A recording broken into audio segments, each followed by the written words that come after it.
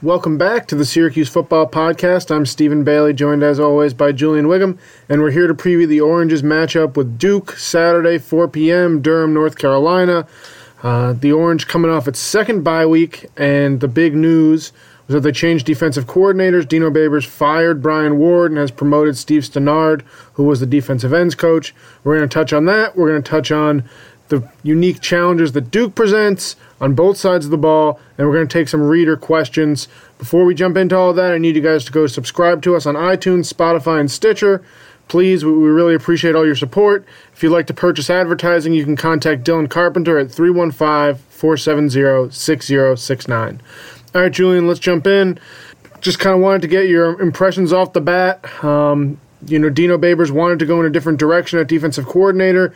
He said that this wasn't based on the BC game strictly. It was based on kind of matching personnel with scheme over the last 4 years. What did you think about that decision, and what did you think about the timing of it as well? Yeah, so I thought Coach Babers' explanation of the change was interesting. In the last podcast we talked about what a head coach may factor into his decision to make a change at at one of his assistant positions, right? And one of the biggest keys was how his players are playing under a guy for an extended period of time. Obviously, you don't make a coaching change off of one game, but I think the last time we saw Syracuse play, we kind of saw a culmination of some of the issues on defense. And with the amount of talent that they have on that side of the ball, I think it was like 600-plus yards allowed against BC. You can't have that with that much talent. And when you do go on to have a change, and as a player, you're kind of like, okay, what do we have? And usually things stay the same in terms of the terminology, the language that guys are using. So you're not really changing up the language of how checks are formed and all of that. But at this point in the season, when you have a coaching change like that, usually it's just a different type of effort level required. They start to get on you a little bit more and say, this is how things are going to be now. They kind of establish themselves as what kind of effort, what kind of standards there is in practice. They start to reevaluate the principles of how you go about yourself as a player at this point in the season. Then in the off season, that's when you start to get new concepts, maybe a little bit new language put in, and a change as a defensive scheme. The biggest thing for guys at this point in the season is just making sure they're still, mentally there. A lot of guys check out at this point. And I think the biggest thing for Coach Stannard on that defensive side of the ball is getting guys to buy back in. So it's kind of a refresher for those guys on defense and what the kind of standard is going to be for that side of the ball. And as a unit, and I had never played for Coach Babers, right? But I've seen that system and the cover two and what it's about. And when you change from guys who are sitting back, they were kind of on their heels as linebackers. The change on defense, it may switch to a more aggressive style. I don't know if they're necessarily blitzing more, or if they change from a cover two to a cover four, which is what the majority of college football plays. But there can be a different level of aggression in terms of what kind of defensive scheme may start to come to form in Syracuse. And I think that's going to be welcomed by the players. Whenever you've lost for an extended period of time, any kind of change is good to you, as long as your position kind of stays safe. But I think the guys will welcome the change, and especially when you're coming off a season like this with the success you had just a year ago. Yeah, you kind of echoed a lot of the points I heard from Syracuse players last night. KJ Ruff, a defensive tackle, kind of said what you said. A new standard is attempting to be set. Efforts really being emphasized, but the verbiage and terminology is mostly the same. Andre Cisco said the same thing. Tackling really being emphasized on the back end, not a surprise there. Effort. Lakeem Williams was kind of his take on it was the one that I thought was the strongest, and he basically said, if you are not out there putting in complete effort, you are not going to play. And so I don't know if that means we're going to see personnel changes. I don't know if that means guys are getting pulled a little more quickly in practice. But he seemed to think that there would be a bit of a rejuvenated Syracuse defense there. He said he didn't want to say too much, so to me that means maybe we're going to see a little bit different from the linebackers. Stenard himself is now working with the linebackers, where obviously Brian Ward was. Maybe we'll see some different pressure combinations. Maybe it's small things that someone like myself can't even tell. So I do expect some changes there from that position group, but I think overall it's obviously the same verbiage, it's the same scheme. They're not making wholesale changes with 3 weeks left. The big question for me moving forward is, these are 3 games for Steve Stenard to make a case to be the defensive coordinator. I guess I'm going to ask you to put on your head coaching hat for a second, Julian. Like, how seriously would you entertain keeping Steve on full time, or do you think that this is a situation where you need to go out and bring in a fresh guy, maybe a more aggressive system, or maybe even just a different set of faces to try and get that higher level of performance, set that higher standard a little more firmly? So when it comes to, if I was the head coach, right, and I was evaluating my assistants, my coordinators, and I wanted to decide if I wanted to keep a guy versus go with an entirely new system, I need to put it out there first that I am quite the progressive when it comes to schemes, right? And over the years watching it, me personally, I would go straight to a 4-2 defense, have a nickel, but it would be a cover 4 kind of scheme. I would go straight to cover 4, find ways to match up, and for the most part, we'd be either cover 4 or switch to a man and find ways to go after the quarterback. I think that's the most successful. I think it's the fastest kind of defense you can put out there on the field. So if it were me, I would look for someone who understands that scheme. Now, Coach Stenard has been with the 4-2. They've been running it. They've had 5 defensive backs out there for essentially a nickel scheme for the last 2 years now. He's been in it. And my thought would be, when I'm evaluating him for these 3 games, I'm looking to see what he presents, what kind of new ideas he has, what kind of defensive, what he's trying to accomplish as a coordinator. And he essentially has an extended interview with the opportunity to provide a sample as well as what his defense can do, what his defense is principled on, and it gives him a leg up in terms of competition on who I want to keep. So I would give Coach Stenard, obviously, his 3 games and look closely at what kind of principles he has in terms of how he runs his defense, what he tries to accomplish as a defense, whether it's going after the quarterback, coverage, an emphasis on line, but whatever the case, whatever it is that he emphasizes as a coordinator and what his defense is trying to accomplish, I want to see, is it effective, and do I like it? Is it complementary to the kind of offense that we're running? So if that's the case, you keep him.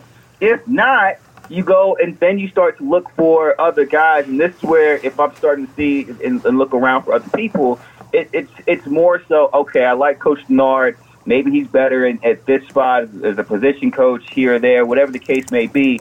And I like what this new guy presents in terms of his defensive scheme and what he's trying to accomplish. So you're just kind of weighing what it is as a head coach you want your defense to look like, if they're going to be aggressive, what kind of mentality you're trying to coach into them.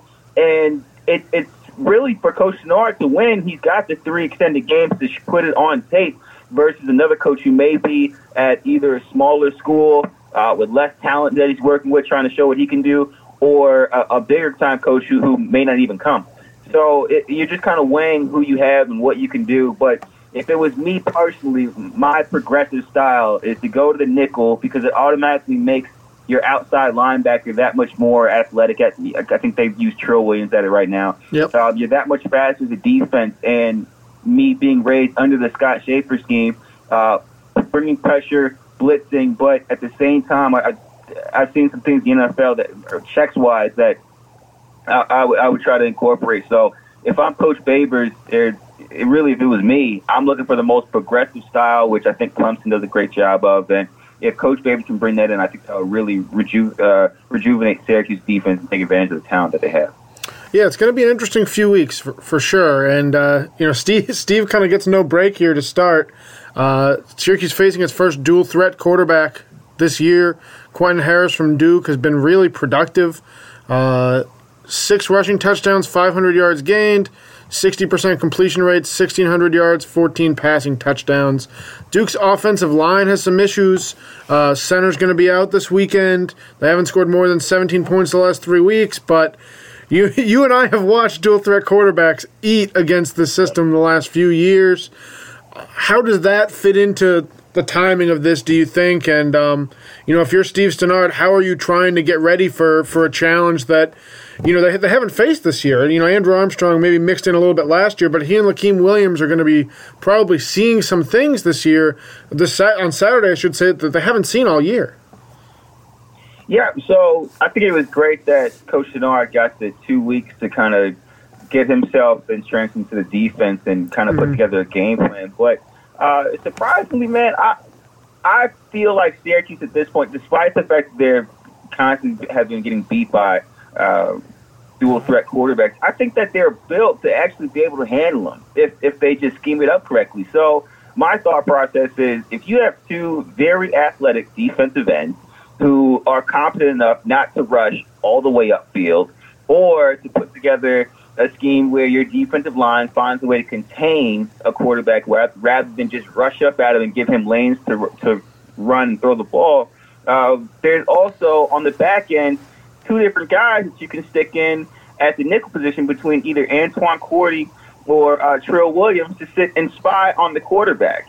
And, these are things that are already built into the defense, and that's how you shut down a mobile quarterback. Obviously, when Syracuse played Lamar Jackson, I think that's a completely different story. But for the most part, when you got guys that are kind of similar to like a John Warford, who they've played in the past, and characters of that nature, the scheme that you should have in place is you're sitting back, giving him zone coverage so that you've got guys on the quarterback, and then you really want to have defensive ends who can contain the outside, and a guy in the middle playing spy, able to roam sideline to sideline and keep the quarterback in check, which I really believe Syracuse has the personnel to accomplish that sort of defense. Anytime we played a mobile quarterback in my career, whether it was high school, college, NFL, that was the game plan. And coaches would always emphasize the defensive ends and the defensive lines, gap responsibility and how to set the edge.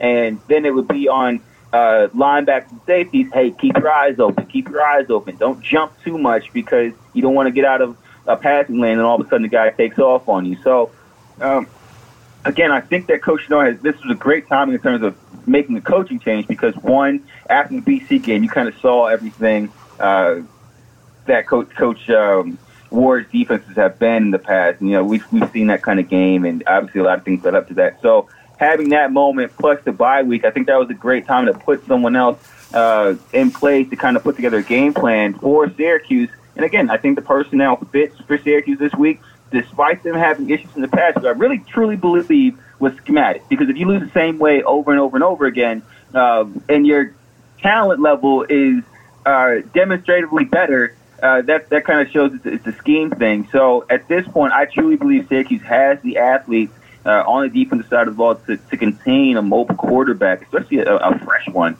You got to knock him out. But there should be enough athletes, and with the right scheme, I think this could be a really great game for Coach Stenard to kind of and stamp himself as Syracuse defense coordinator and give fans something to be excited about. Yeah, it's definitely an opportunity for him. I'll tell you this, I think Kendall Coleman has defended the RPO really, really well this year. If you want to talk about someone who's in control of what he's doing, I go back and rewatch the games. He's been good. To me, it's the eyes of the linebackers and the safeties, and we've seen guys get a little aggressive and get caught, either looking or stepping out of place a number of times. The variable that goes hand in hand with that is, can Duke run the ball?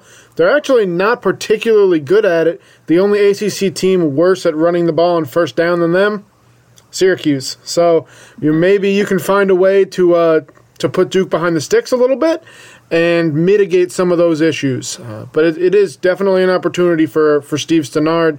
I want to hit on something on the other side of the ball really quick before going to fan questions. Duke can rush the passer. They are, I believe, a top 50 team in sacks per game. Victor Dimukeji, defensive end, 6'2", 265, has 6.5 sacks this year. Got a handful of other guys with multiple sacks. I'm interested to see if that offensive line has done anything with its second bye week to try and prepare. And I'm sure they're trying, but to effectively prepare. We saw BC only get 3 sacks 2 weeks ago. Obviously, the Eagles have a very, very bad defense, particularly up front, and they didn't dedicate many resources toward rushing the passer, which was befuddling to me. I thought Syracuse really shot itself in the foot once it stopped taking shots down the field. So, yeah, I wonder if we will see finally Aaron Service kick out the tackle for Carlos Vettorello. If not, Vettorello, the redshirt freshman, and Matthew Bergeron, the true freshman, will have their hands full. So, big opportunity for those guys. And that's kind of been the story of Syracuse's season on the offensive side of the ball. It's going to continue there. All right, let's jump over to some fan questions. Christian Leogrand, any hope for 2019? Who would be a good D coordinator hire? Julian, any particular defensive scheme you would like the new coordinator to use as opposed to the Tampa 2? All right, we got 3 different questions there, one of which Julian already answered really well. As far as a good D coordinator hire, I do have one small thing to add. My colleague Nate Mink wrote something a couple weeks ago about Navy's co-defensive coordinator Brian Norwood, teammates with Dino at Hawaii. As he writes, they are in lockstep when it comes to program culture and personality fit. So maybe he's a guy who they look to. 4-2-5 base with 3-4 principles is how it's kind of been outlined. So we'll see. That's one name to watch. Again, the good news from Syracuse's perspective is by doing this with 3 weeks left, you have the time to see who appeals to you, see who reaches out, see how Steve Stannard does. We think back to Scott Schaefer being fired early, and that gave Syracuse a chance to get a head start on its head coaching search. This obviously works the same way. And, as you know, once one guy moves in an offseason, it just causes a domino effect, and you never know who might be available. So I don't have any other great names. As far as any hope for 2019, this is it. This is it. I think we hit on the 2 key points for Duke. Can you mitigate a dual threat quarterback? Because Duke's offense hasn't been great the last few weeks. I think the way to do that is stopping the run, and as Julian said, end play and the linebackers and the safeties just being on their assignments and not getting pulled out of their places gives you a chance to win. Syracuse hasn't beaten a Power 5 team this year.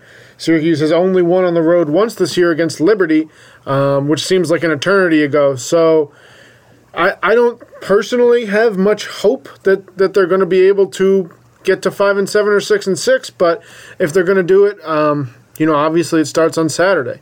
From Charles, Duke's starting center will be out for the game. Will that help us bring pressure on their QB, or will it be the same old song and dance? What do you think, Julian? Do you think this is kind of an opportunity for Syracuse to bring more pressure? Based on the way some of the guys talked last night, particularly Lakeem Williams, I kind of think they might be. We also talked about the dangers of that with a quarterback who runs. How do you find that balance? So when you got I think when there's a new center, it's probably the second best news you can get as a defense. That's probably third best if you had quarterbacks. But outside of left tackles being out, a center being out is fantastic news because they typically set the line, right? So sure. If you got a young guy in there and you bring pressure, you can confuse him on who's coming, what kind of sets they try to counter your blitz with, and you can really get after a team's offensive line because they have a young center in there who's making calls up front. The other thing is, all of a sudden, those A-gaps become much more vulnerable. You got a guy who, A, has to snap the ball first and get his hands up. If you put a lot of pressure on those A-gaps, whether it's twists, stunts, and blitzes, you give yourself some opportunities against an offensive line to really get up the middle. And football-wise, the best kind of pressure you can create is up the middle. It forces the quarterback to move side to side. All of a sudden, his eyes come down. They are forced to because you got a man literally running right at him. And it's a plus to every level of your defense from the secondary down because all of a sudden receivers aren't being looked at. Linebackers have the opportunity to step up. and obviously your linemen are getting after the quarterback and creating immediate pressure. So up the middle, having a center out of the game, there are lots of benefits for a defense, and it would be advantageous for Syracuse this week to try to get after the quarterback and go after the new and backup center. What was the second question? I forget. Let me pull that back up. Duke starting center will be out for the game. Will that help us bring pressure on their QB, or will it be the same old song and dance? Oh, okay. So I expect them to actually try and come after these guys. Then I think a lot of guys will also be playing for their jobs as well. So there will be, motivation to actually play this game with their best effort. So I don't anticipate same song and dance, especially if this new quarterback has had limited playing time and experience. I don't think he should come out and kill it. I don't expect Syracuse to give up Boston College yardage either. I think this game will actually be closer than people expect. And I think Syracuse has an opportunity here, especially if they can find a way to shut down the quarterback early and often. Yeah, that's. I think I agree with you that they're going to have an opportunity. To me, I'd come back to we're going to get into predictions later, but it's not the defense that worries me going into this game. Yep. Last question. Actually, quick note. It's a redshirt sophomore who's going to be filling in. Will Taylor, career reserve, guy who's appeared in a few games. So not a totally new guy, but also someone who hasn't started before. So, definitely an opportunity up front for KJ Ruff and Josh Black. Last question from Danny Lopez. With so much negativity surrounding the football program right now, what aspect of the team are you most optimistic about moving forward? This is a really good question, and it's a good question because I don't have a good answer. I think the offense is going to be what it is next year. If the linemen can grow up and they can bring some guys in, they have the potential to be very good. The defense loses a ton of talent, a ton of production. Your starting defensive ends, one of your interior linemen, both your linebackers, your boundary corner, and your strong safety. And your punter's gone too. So what are you most optimistic about? There's really no easy answer besides the kicker and the non-conference schedule. I don't personally have anything aside from the head coach. Despite the lack of success this year, I still think Syracuse is a real asset in Dino Babers, and I think there is still belief within the program. It's going to come down to nailing this defensive coordinator hire and finding a way to patch up that offensive line. Anything that you're particularly optimistic about at 3-6 moving forward, Julian? No, I think you got to hint towards my answer, and it's the same thing. The change. Coach Babers, like you said, is an asset to Syracuse, and I'm interested to see what this is the next season will be Coach Babers' money year in terms of, wow, this guy is truly valuable as a head coach, both to Syracuse and whoever else is out there looking at head coaches, because this is the big deal. It's the change. It's what does he do when all of a sudden talent is starting to come out on defense? You got to replace guys. Your recruiting classes are starting to get in. You're changing defensive coordinators. What kind of scheme does he put together? How do you patch up the offensive line? How do you develop them in the off season to get guys ready to play? If these things all of a sudden come together and he's able to put together an 8-9 win season next year, I would say he's probably the most valuable coach Syracuse has ever had, because the turnaround in terms of what he had to do to change the program again from taking a huge and major step back to all of a sudden getting back to where I think a lot of people expected Syracuse to be. That's the only thing I'm optimistic about, and it may be good, it may be bad, but I'm looking forward to how Coach Babers handles the change on the defensive side of the ball, losing so many guys.